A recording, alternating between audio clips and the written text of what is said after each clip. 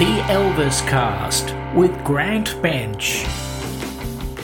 Hello, and thanks for joining us. Today on the Elvis Cast, we're talking with Elvis author Paul Belard, who's written many books about many subjects related to Elvis. His latest book is Houston 1970, and we'll discuss that. But first, Paul, thanks for joining us. Well, thank you very much. Now tell us a little bit about your family history and how Elvis came into your life. Well, I was in France at the time. I was living in the suburbs of Paris. And how did he come into my life? I don't. I must have heard him on the radio first, and there was a little shop that was selling records next to us, and we could go. And the lady was very nice to me. She said, She was playing records and all the time, and then she was playing the records that we wanted to hear. And I heard Elvis, and I think I was around 12 years old, and I don't even remember the first song that I heard. It may have been, I think it was from that LP, from that EP, Rock and Roll Number 2, something like that. I know it wasn't That's All Right or Baby Let's Play House or Mystery Train. It must have been like Tutti Frutti or maybe Blue Suede Shoes. But once I started, that was it, So it was the voice that got you into it firstly then? Well, it was the voice for the good reason that I didn't speak English at the time and I didn't understand it. So the voice was just another instrument. Okay. I wonder what did you make of a wop bop a loo bop a lop bam boom when you first heard that? I mean, I also like Little Richard and Carl Perkins and all the others, But it was just another voice because I couldn't understand a word. But that did it. I mean, you cannot explain. It's hard to explain. It's like, how can you explain what you saw in your wife the first time you saw her? I mean, it's just. I think most Elvis fans listening to this will know exactly how you feel, Paul, because people often ask me, why Elvis, and I'm just like, well, he's the best. If you don't understand it, it's hard to explain it. But once he's in your blood, that's it. You're gone. Yeah, because at the beginning, you don't know he's the best because you have heard others, but he's the one who will stick with you. And I've been fan since I was 12, so I was not there at the beginning, but I was very close to the beginning. Well, it's pretty cool that he was actually visited Paris at one stage. Yeah, I know. At the time, I was probably, I don't know, I was 44. He came in 59. I was like 10, 11 or 12 years old. Just a little bit too early. Yeah. If I had known, maybe I would have gone, but I don't think I would have gone, Yeah, it's an amazing story that time that he did spend in Paris. Now, how big was Elvis in France then when you were growing up? Oh, he was very, very big, yeah. Did you get to see all the movies and things like that? Oh, yeah. Yeah. So I think the first. Yeah, go on. I think the first movie I saw of him was probably Jailhouse Rock. Oh, that's a pretty good start. I remember seeing the guy. I think that was funny because I remember seeing the guys putting the posters. Maybe like it was on. I don't know. The movie started on Wednesdays, and so they were putting the poster in the street on Tuesdays. And they had big posters. And sometimes they used ladders because they were white. So with me and a friend, we were following them, and they were gluing the posters on the wall, and we were coming behind them to unglue it and get it. Yeah, I probably would have done the same. It would have been a great time to be an Elvis fan to see the movies in the theatre. What did you focus your collection on when you were starting? Was it just the records or? Yeah, it was basically the records and pictures. And it was a great time because there were not a lot of pictures in France at the time, and I know a couple of guys in England, maybe when I was 4 or 5 years later, and some people were selling pictures, so I was buying them from England, and you didn't know the stories behind the pictures, like we know now. I mean, now you show me a picture, I can tell you where is it from, okay? Or when it was taken. But at the time, I didn't know, so I saw pictures of Elvis. One of them was Elvis. I was singing "Treat Me Nice," in front of that flat mic, and it looked like he was eating a piece of chocolate, But I didn't know that it was from the movie Jailhouse Rock, and so there was a mystery that was nice, So is that how your interest started in getting into? Because you just said you can look at a picture and know exactly where he took it. Is that part of the interest of where you wanted? Where did this picture come from, etc.?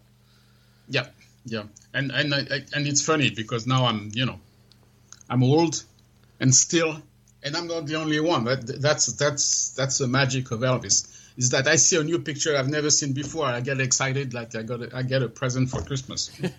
Well, let's talk about the books. We'll come back to some of your thoughts on Elvis later. But when did you get the idea to start writing books about Elvis? They're photo books essentially. But when did you start getting the idea to put those together? I think I started when I saw the special that they had on HBO. Was it The Searcher, or was it something before? And they were telling the Elvis stories with pictures, and the pictures were not matching what the time that they were talking about. Yeah, they do that a lot. That annoyed me a lot.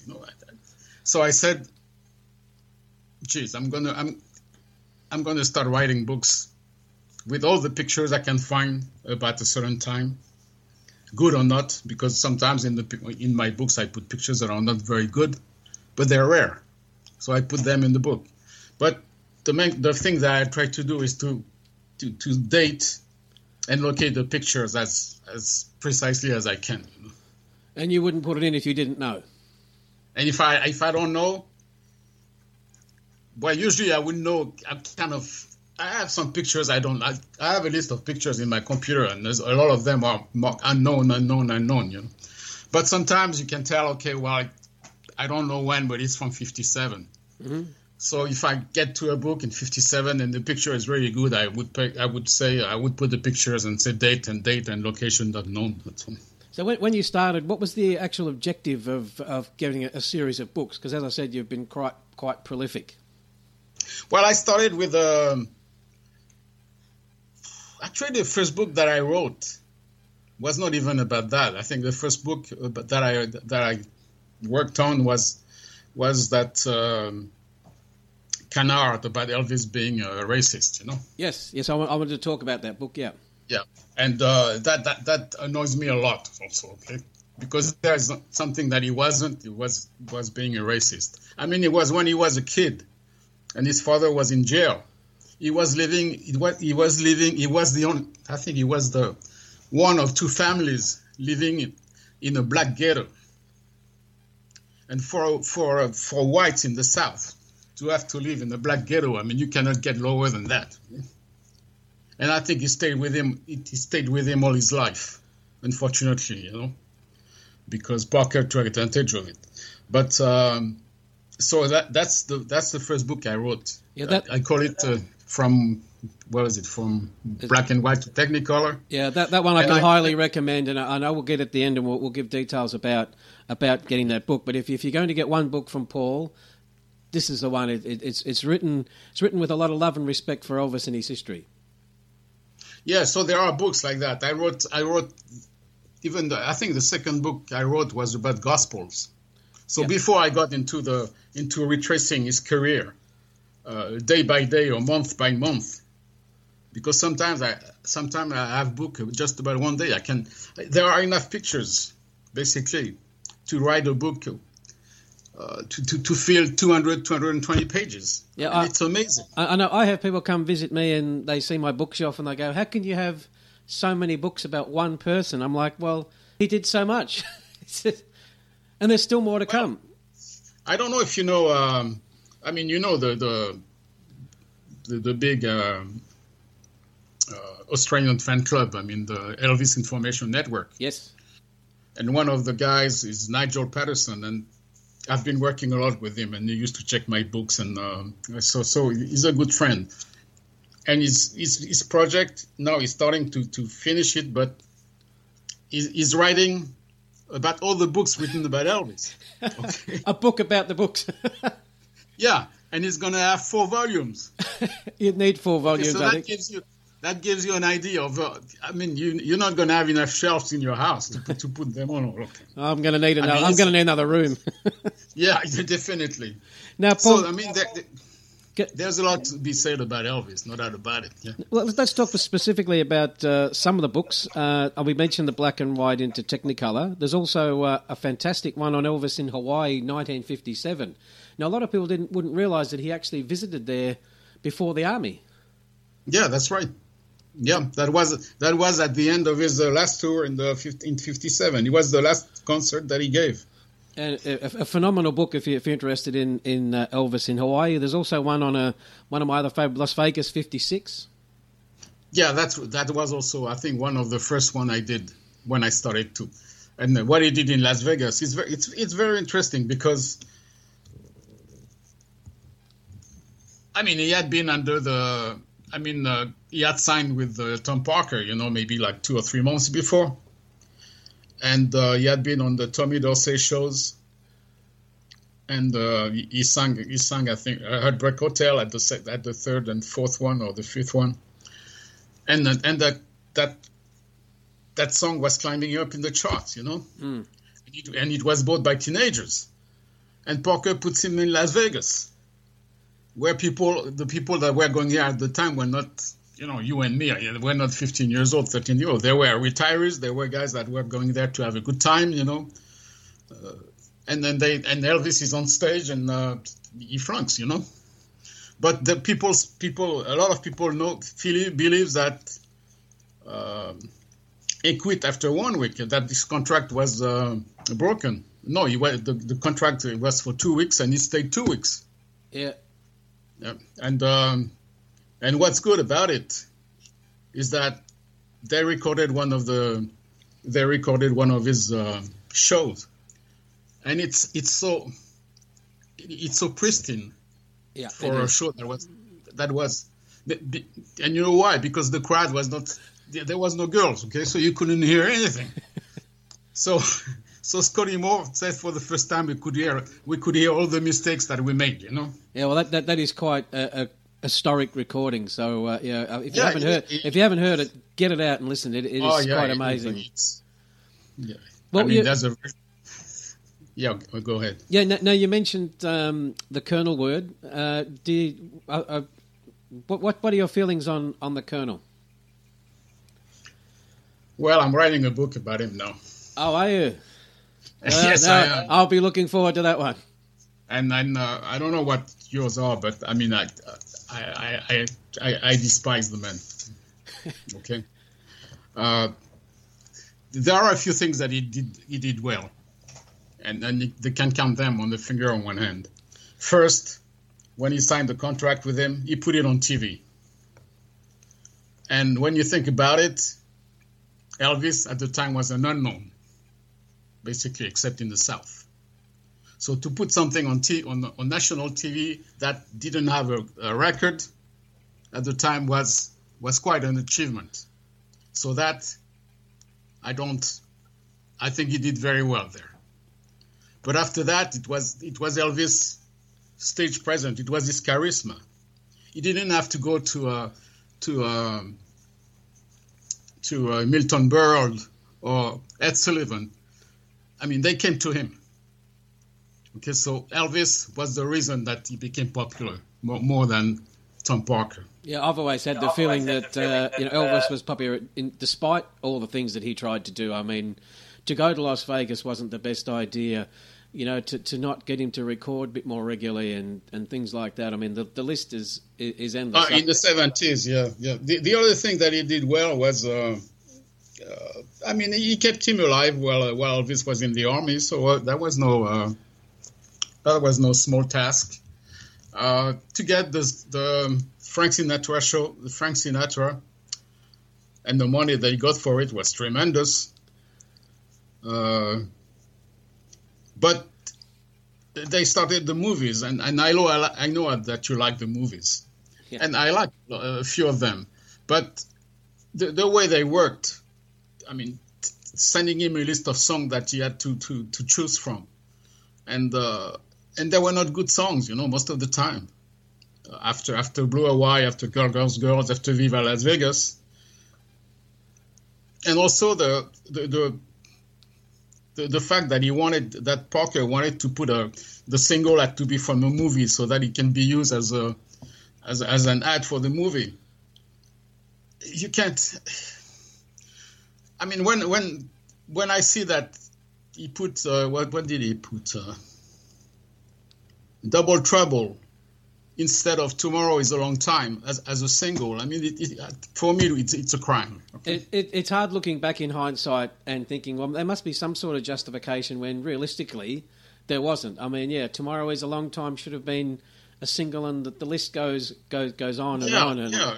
It's the same with Kissing Cousin. You put Kissing Cousin, which is it's a decent song. I mean, I like it.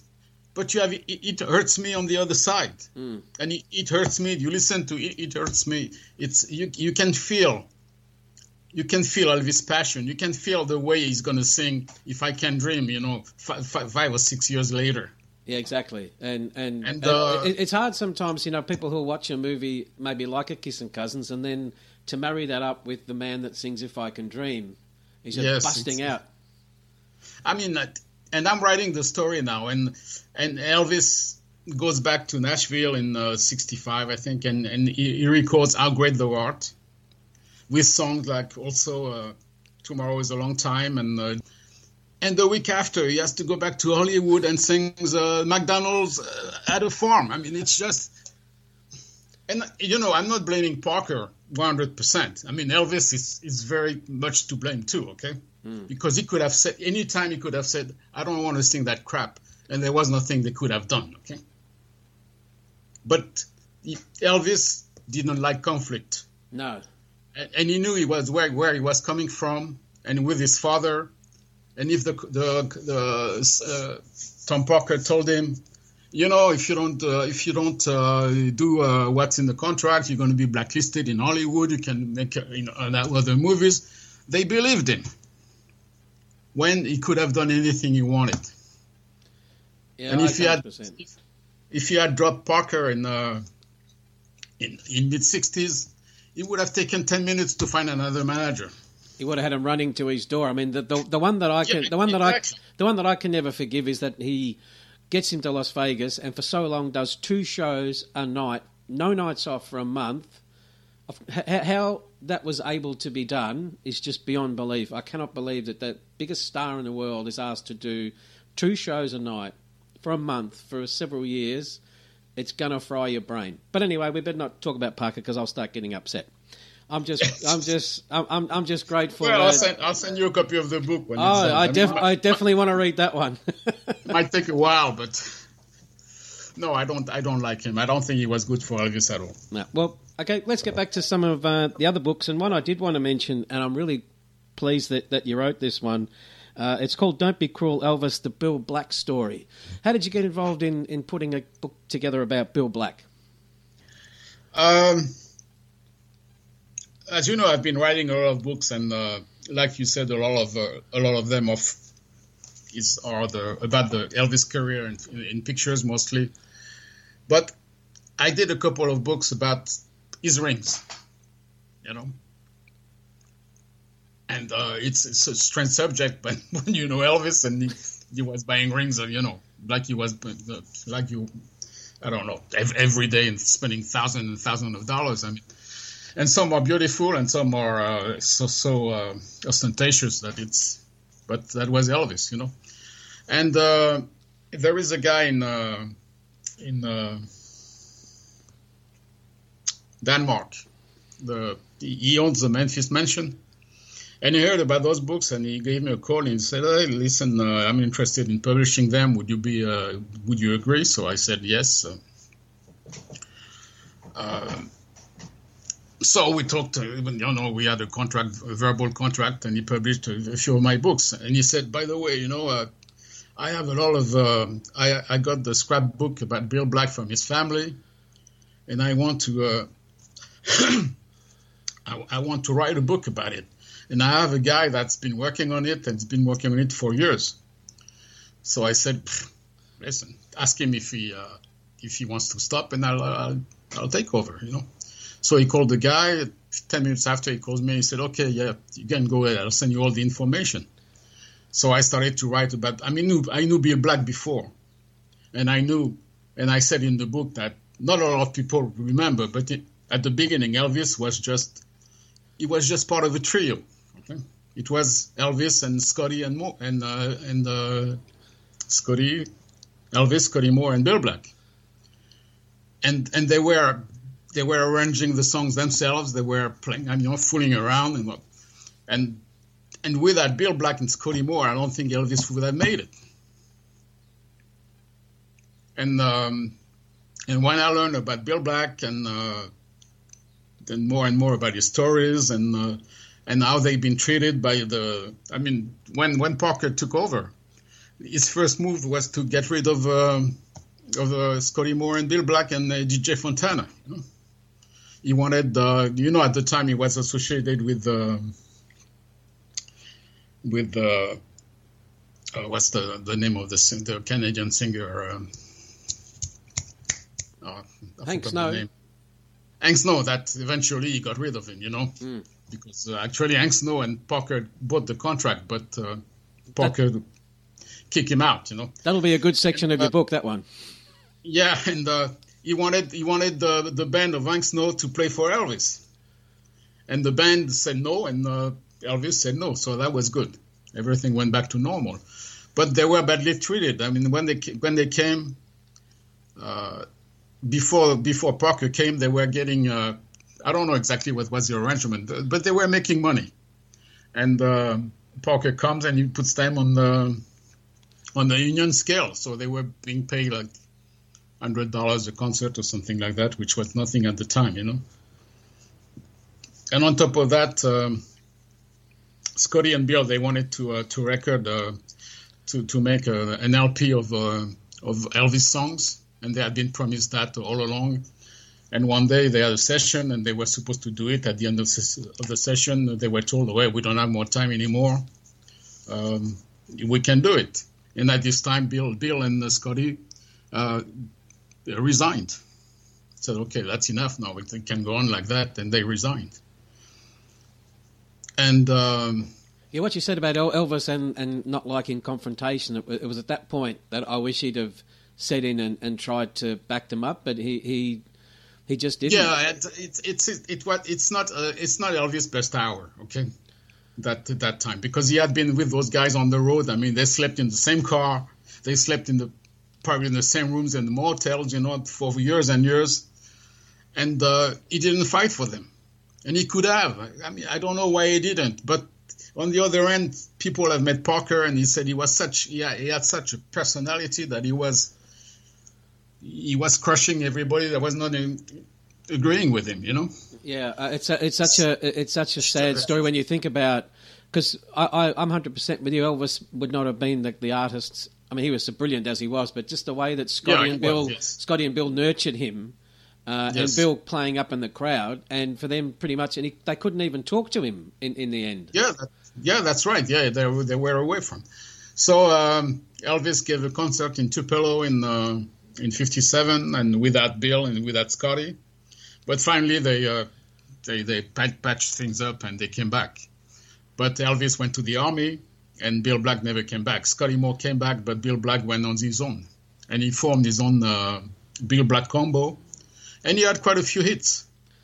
Yeah, I was when I read it in your book, I was pleasantly surprised how successful they actually were. Yeah, he was, and he had and the hits, and they're pretty good. You listen to them, and there is a nice, it's kind of a shuffling sound, and it's pretty. I like it, and he was very successful. And unfortunately, he got sick, and he passed away. I think he passed away. He was it 39, 40, something like that, which is a shame. It's too young to die. But well, if you want to know more about the Bill Black story, that is one to look up. It's called "Don't Be Cruel, Elvis," and it's got a cute little flexi disc in it that has Elvis singing "Don't Be Cruel" and the Bill Black combo doing it as well. Yeah, this one is still published by the Memphis Mansion. I mean, my other books you can get on Amazon, but this one you would have to go to the Memphis Mansion. We'll have more with Paul in a future Elvis cast, but for full details of how to obtain Paul's books, check out the description bar in today's episode. Thanks for listening to this episode of the Elvis Cast. Subscribe or follow the show on your podcast platform of choice. Just search for Elvis Cast. All the links and contact information can be found on my website, elviscast.com. If you'd like more information about this episode's special guest, check out the show notes in the description. Thanks for listening to the Elvis Cast.